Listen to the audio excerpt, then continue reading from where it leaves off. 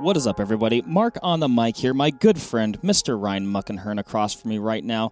And today we're going to talk about a cartridge that I find impressive, underrated, and frankly, Ryan, confusing. Because the more I read about it, it's almost like the more I understand, but also don't understand. We're talking rimmed, rimless, potentially multiple bore diameters. Like, when I think of a cartridge, I think of it as like, it's this thing, and it's this standard thing. But the 8x57 Mauser, which initially wasn't even chambered in a Mauser rifle, it's just kind of it's mentally its own animal to me. What the heck is going on with this thing? Which apparently you have one, of course.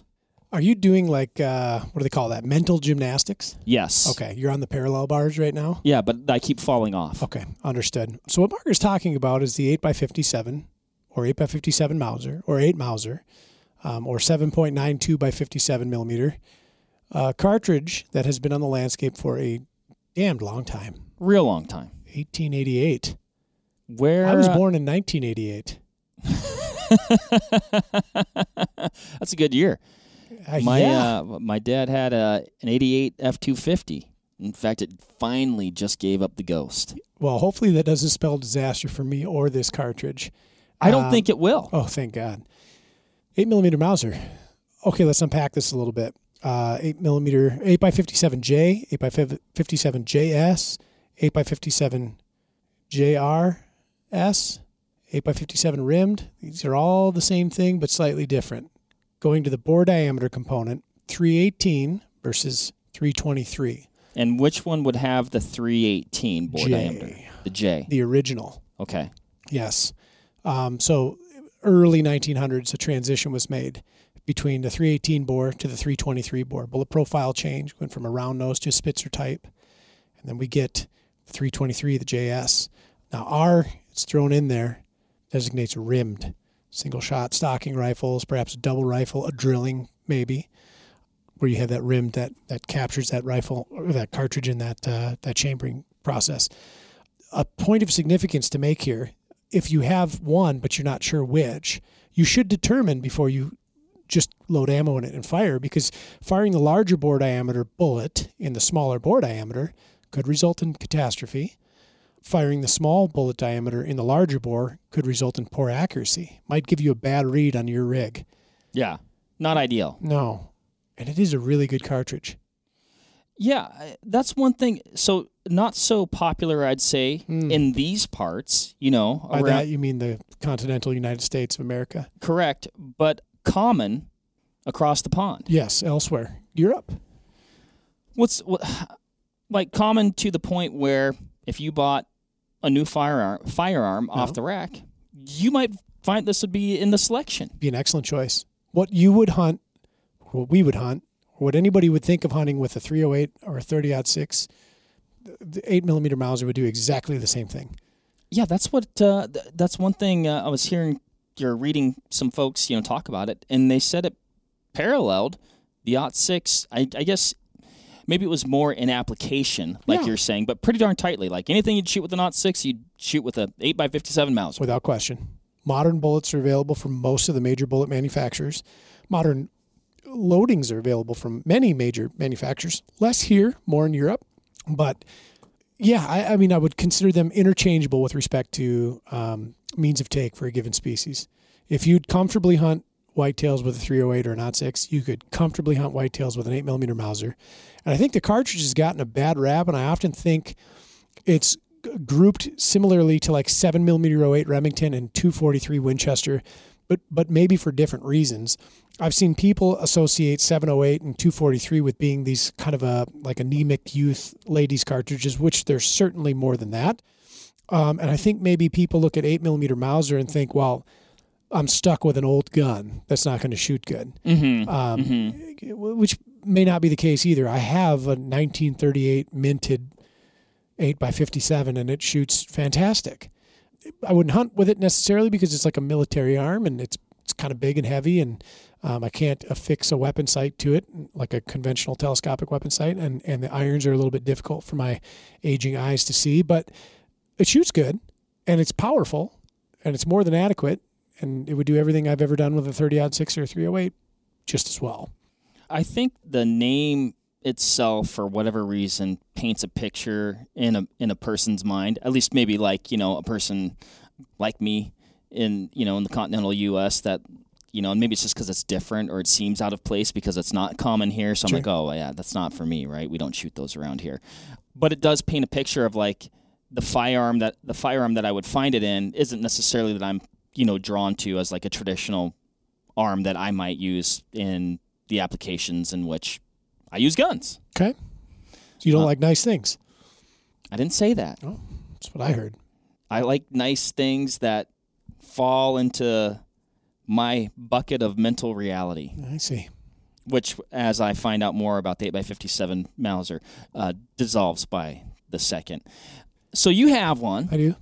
How'd you come across this thing? Well, this is what was the impetus? Well, I'm going to get one of those. You know that statute of limitations people talk about? I think we've gotten past that point, but here's the deal. You may want to check your calendar, but yeah. Okay. So I was a lackluster student in high school. Don't say that. No, really. True story. And I had this independent learning class in which we had to devise a project that was going to touch all the major food groups of education requirements. So there had to be like literature and writing. There had to be history. There had to be some sort of science. There had to be some sort of art. There had to be, all these things that would go into whatever a well-rounded curriculum would define. And I was lagging behind on orchestrating a project, and I had an instructor of mine who is to this day still a very important person in my life. And he said, why don't you go get yourself an old War Mauser and we'll do a rolling restore on it. We'll do top to bottom refresh. We'll reblue, we'll replace, we'll re-weld, refit, the whole thing, top to bottom. We'll take it from this battlefield pickup to what you would expect to be pulled off the rack and issued. And I was working at a gun shop at the time, and I thought, what a brilliant idea. And so that's what we did. And so went through the painstaking process of removing all the original factory finish from the metalwork, cleaning everything up, filling pits if they were bad, which there was not very many of, rebluing the gun. I got a new stock from Mitchell's Mauser. I had to do some inletting. I had to refinish it, and I refinished it in the traditional oils used to finish the stock.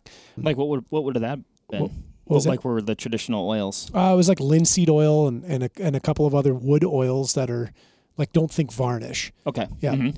And then put the whole thing together, write a historical piece on the arm itself and its use, write a historical piece on the cartridge. I did some math. I did some comparisons between 8x57, V308, V30-06, and put it all together on this nice trifold board and put it up in the cafeteria. And my teacher, she was wonderful, by the way, and put up with so much of my shenanigans. Thank you. And then the principal were a bit stunned and shocked that this is what I had done. Nonetheless, checked all the boxes, got a passing grade. I actually got an A in that class. That was the only thing that she had to do besides show up. And it was one of the very few A's that I ever netted in my high school career. Well, I think that is a testament to making learning fun. And as you described that project, I'm like, why couldn't you go into these you go through school in these compartmentalized classes, like, oh, I'm in math class now, I'm in English now. All you need is a cool project, and you can do the math, and you can write the paper, and do all the things, and get some practical. What's a word I'm thinking of? But like hands-on building experience. Yeah, like you said, it checks all the boxes. It did, and it turned out to be a wonderful shooter. And you can do something that you're interested in. And I did, and it propelled me forward in life. It was a great project. It's a great gun. Yeah, I didn't bring history. It. Like we're talking about a little bit of the history here. Yeah. I don't know. I'm sidetracking, I guess, but it was fun. A note to all the schools out there: let's and it do like more fun projects. It inspired my mind. It inspired my heart. I worked with my hands. I worked with my head, and I made a thing out of it. I'm not saying that the cartridge was the catalyst behind it, but it was sure neat to have an 8mm Mauser. It was one I didn't have at the time. And now I do. Like I said, I don't really use it for anything, and I forgot to bring it because it doesn't live in the state with me. But I do have ammunition at home, which I also conveniently forgot to bring. Just picture a Mauser here and a small stack of cartridges. I can see it now, yeah. Ryan. Yeah. The 8x57 of German descent. German Austrian, yeah. Okay. Used in conflict. Extensively. What's the story there? Well, it was a main battle rifle of the Germans during World War I and II. It was chambered in a couple different rigs. You found it in carbines. You found it in infantry rifles. There was a neat semi-automatic rifle that was made. There was machine guns that were chambered in it. It was a very, very popular round, much like we have adopted and used the 308 ad nauseum across a smattering of platforms and had with the 30-06 for a long time. The 8 Mauser filled that niche for the Europeans, specifically the Germans. Yeah, it's always interesting to see those cartridges that are used extensively in conflict by a country bleed over into, I guess, the consumer market and carry forward with vigor. This one obviously has done that over in Europe, just like the 06 and the 308 have done here. Yeah. So, fun fact, a listener had pointed this out on a previous episode, something we failed to mention and acknowledge. The case head diameter of the 8mm Mauser is 473, which we have now adopted as the, quote, standard bolt face. Gotcha. Yes. So, that would be everything from 308, 30-06, 270, 280, 25-06, 6.5 Creedmoor, 30 TC, a whole smattering of cartridges on standard bolt face found their roots with an 8x57. Now, I'm not going to go so far as to say that the 308 is derived from the 8x57. This is a bit of a genealogy branching going on there. Sure. But that's where it came from. Still maybe on the family tree somewhere in some capacity, sure. Perhaps. I'll go with it was a metallic cartridge and had some dimensions. And from that came something else. We talk a lot about necking things up and necking things down. Yeah. There's a few derivatives, though, that are, I'd say, like fairly common. Like one thing that I was surprised that I didn't know before this, the 257 Roberts, which I feel like has a cult following to it. Absolutely. Here again, a cartridge that in the United States enjoyed some pretty outstanding popularity for a period of time, albeit bracketed by some other more popular cartridges now.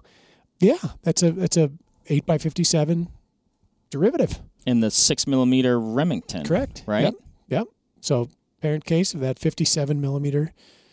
And here we go. We've got these other great commercially successful cartridges where the 8 itself has not really enjoyed much commercial success in the U.S. outside of some astute collectors and aficionados and enthusiasts. What would be some 8mm that like folks might be more familiar with around here? Successful ones? Either. Because the list is very short. I would say for a very brief period of time, a little lead balloon I like to refer to it as the 8mm Remington Magnum. Okay. And then still hanging on, shout out to the folks in BC and Alaska especially, the 325 WSM. The 325. Yep. We have a listener who I would say pleasantly persistent, wanting us to chat about the old 325 WSM, which I'd like to do. We can get there someday. It's another good cartridge. It is. It's or is cartridge. it a great cartridge? It could be.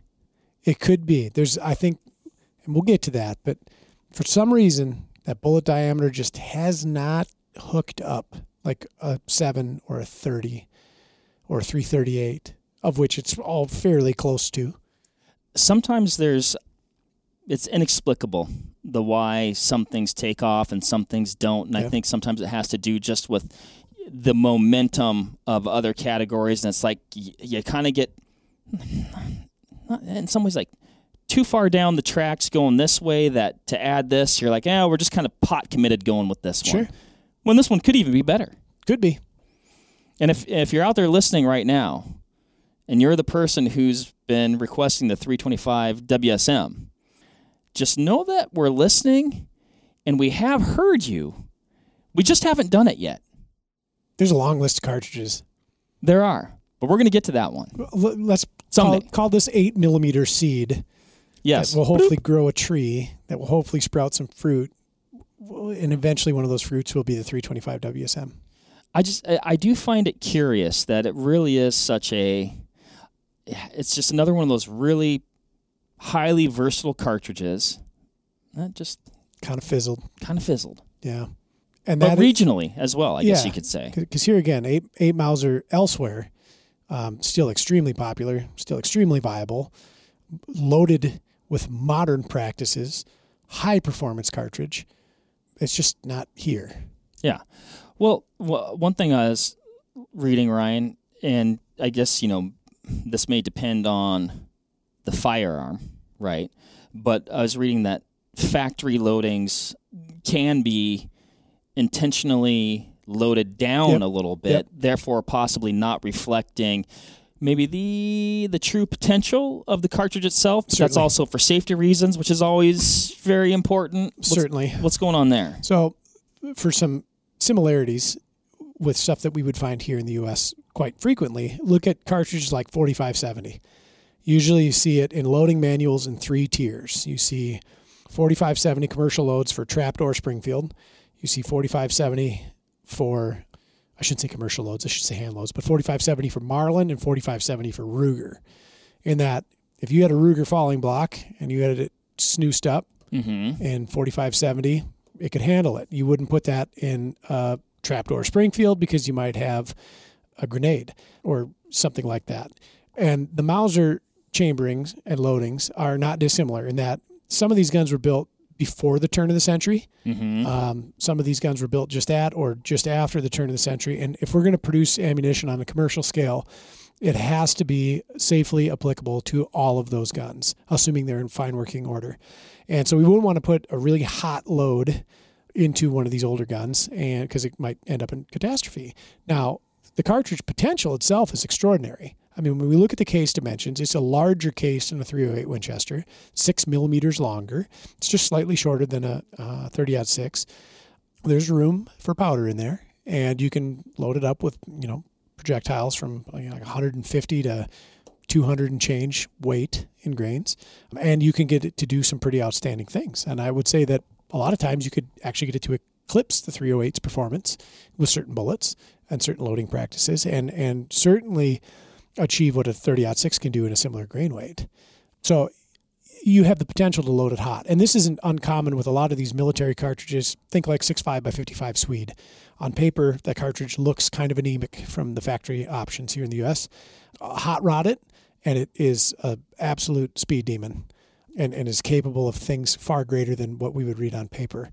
Makes a 6.5 Creedmoor look like a 22 short. Well, not really. That's kind of... It's a little extreme. Yeah. It bests a 6.5 Creedmoor. And I know you're thinking that's impossible. But you wouldn't want to put that in, an old military arm necessarily and risk damaging it or yourself. Right. Yeah. Right. Yeah, it's kind of one of those tricky things where, because in some ways, but then, okay, I'm going to argue this both ways. Yeah. I'm like, well, we have the 308 and we have the .06, sure. So really, what's the need, right? But I can also argue, well, you can say that about a lot of cartridges in a way. Yeah. So why have an .06 I if you can't have a call 308, and why have a 308 if you have an .06? Yeah. And then do I really need the 8x57? I think yes. Why? If anything, for the historical significance. This was a modern metallic cartridge that was hatched before we had automobiles, that lives on, carries the torch to this day. Ought to be something you own. Fair enough. Okay. Did we miss anything on the 8x57 Mauser? I'd like to know who's still hunting with one. Yeah. And for our international listeners, we might get a lot of folks. I hope so. Hopefully we get a few folks from around these parts. Yeah. Are you hunting with an old war Mauser? Are you hunting with a new modern rifle? Are you hunting with something you conceived on your own and put together out of spare parts? We heard Ryan's 8x57 Mauser story. What's yours? I'd like to get another one.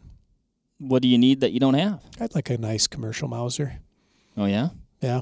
Like a fancy one with like a short forend, little ebony forend tip, little schnabel maybe, pancake cheek piece, double set trigger, skeleton butt plate and grip cap, maybe an octagon barrel, 3-leaf folding sight. Pretty standard.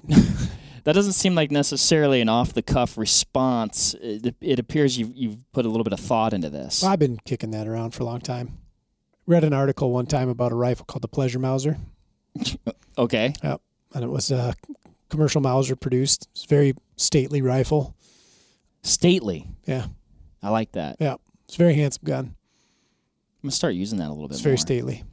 I'm going to weave it in my conversations very casually, and it's going to make me sound so distinguished and smart. And that's the entire reason I want it, not because it necessarily offers any kind of force multiplier I don't otherwise have, but I want to feel like a real sir when I'm out stalking. That's another thing we don't say in the U.S. We don't use 8 Mausers and we don't use the word stalking. Sure we do. Not like our friends the Brits do. How would they say it differently?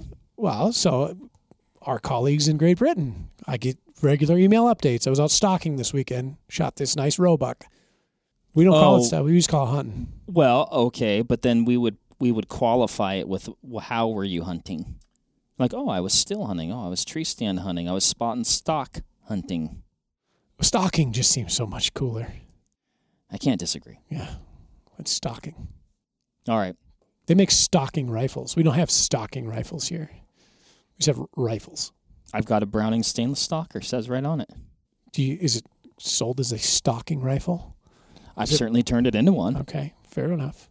That's a good point. They did have that, didn't they? They held on to that European influence. Stainless stalker. Good gun. I like that. That's what the old 300 Wisdoms. That's what it's in. All right. Well, you heard it here, folks. The 8x57 Mauser. Do you think that it should be more popular? Like Ryan said, let's hear your story. Are you still using it? Do you have one? Do you think about it? Do you like the history? How did you get one? How did you come across one if you got it? We want to hear about it. Yes. All these stories are cool. Yes. All right. Until next time, everybody. Happy stalking. See ya.